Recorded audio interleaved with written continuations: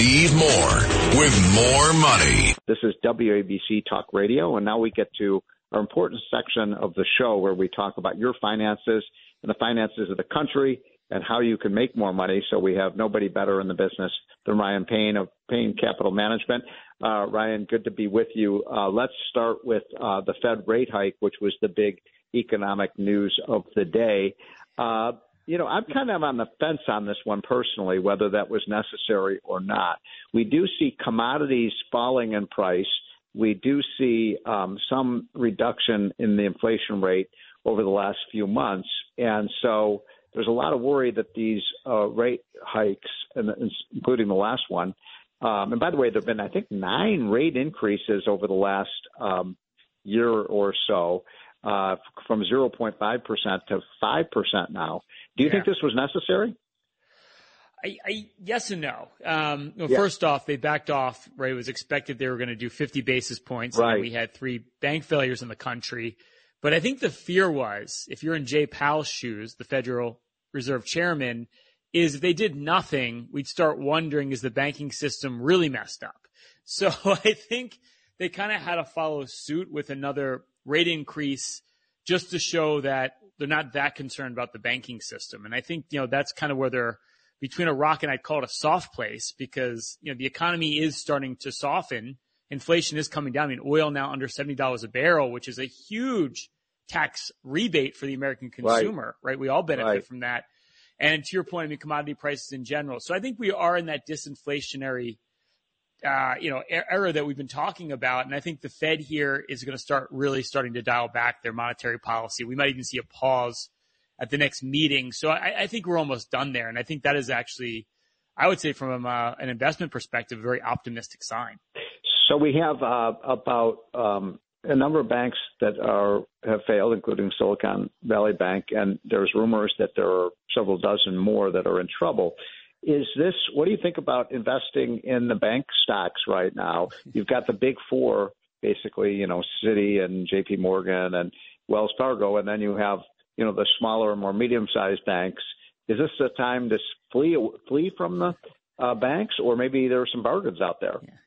Well, I think the big banks are too big to fail, right? The government would step in That's for if sure. JP Morgan would all of a sudden have a liquidity problem. So I think that the big banks are probably safe. They're probably not a bad place to invest. Regional banks, there'll probably be some bargains, but I wouldn't be a hero here. They really haven't rebounded much. And there's just too many what ifs right now because we don't know, how much money is going to leave, how many depositors are going to leave the regional banks. So I think there's just too many walls of worry to really climb when it comes to the regional banks here. So I'd be careful there. I think the big banks are perfectly fine. They're perfectly solvent ever since the financial crisis. They're in much better shape than they were. They trade cheaply and they pay nice dividends. But the regional banks, I wouldn't be a hero here, Steve, even though I think there'll be some value long term. Well, what sectors do you like right now? Well, I still like value over growth. I do like the international markets. One thing we've talked about week over week, which I don't think gets talked about enough, is China is coming out of lockdown this year. And they have a lot of consumers that buy a lot of goods and services around the world. And specifically, if you're in Japan or you're in Europe, you disproportionately benefit from that versus the United States. And their currencies, specifically the Japanese yen, is very cheap versus the Chinese yuan. So, globally, everyone benefits from China reopening. If you look at the foreign markets, they're a lot cheaper than the U.S. markets. And I do think that, the large banks are a good place to be. I think energy exposure is still critical here, even though oil's come down a lot. The energy companies are making a lot of money, and fossil fuels aren't going away for a long time. So they're all great places to be. Technology's had a great run this year. I wouldn't get suckered into putting all your money into technology. They still trade very expensively. So I think there's still a lot of problems there. But spreading that money out globally right now, I think, is the play. And, I wouldn't waste time here. I mean, look, inflation's coming down. Employment market still remains strong. This is a recipe for what we call that soft landing we've been talking about. So explain to our listeners who may not be financial pros like you are, there are a few better than you are in terms of investing advice, but explain how it is that when you have a period of rising interest rates, as we've seen from the Fed now, from 0.5% to 5%. I say, like, who do they think they are? A Ferrari, from 0 to 500. But why is that bad for people who own bonds? It's kind of explain that to people. So, in other words, the banks are losing money because the interest rates are rising and they're holding a lot of longer-term debt at lower interest rates. So, could you walk us through that? Right. So that's what happened with Silicon Valley Bank is they were putting a lot of the money that they were getting from depositors into long-term government bonds, which is a very safe investment. Hold on. Stop right there. Why? Why would they, because back then interest rates were so low, it just seems like a dumb move to be investing a lot of money in bonds because it seemed pretty obvious that rates were going to have to rise. So I'm just kind of puzzled by that. It's a great point, and I think the problem is bankers are using other people's money, not their own money, and they got greedy because, by putting the money into longer-term treasury bonds, they got a little bit of yield that was better than they were paying you and me, the depositors at the bank, and making a little spread there.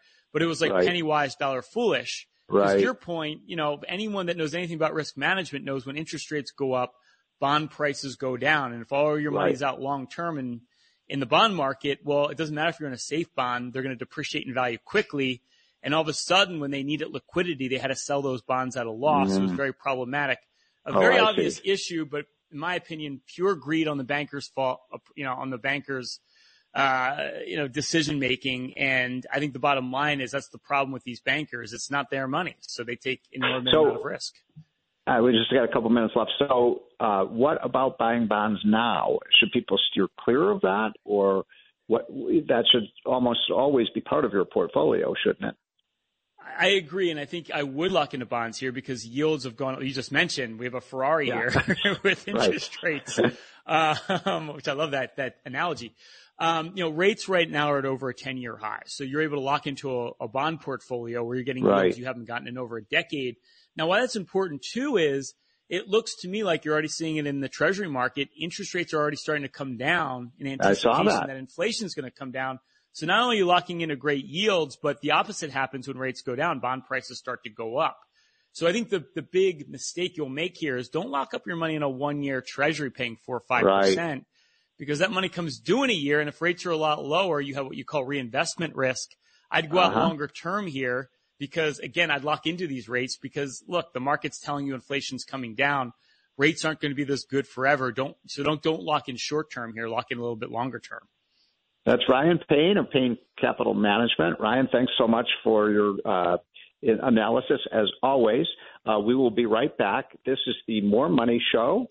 I hope you're all having a great Saturday, and we will be right back with more analysis of what is happening in this topsy-turvy market.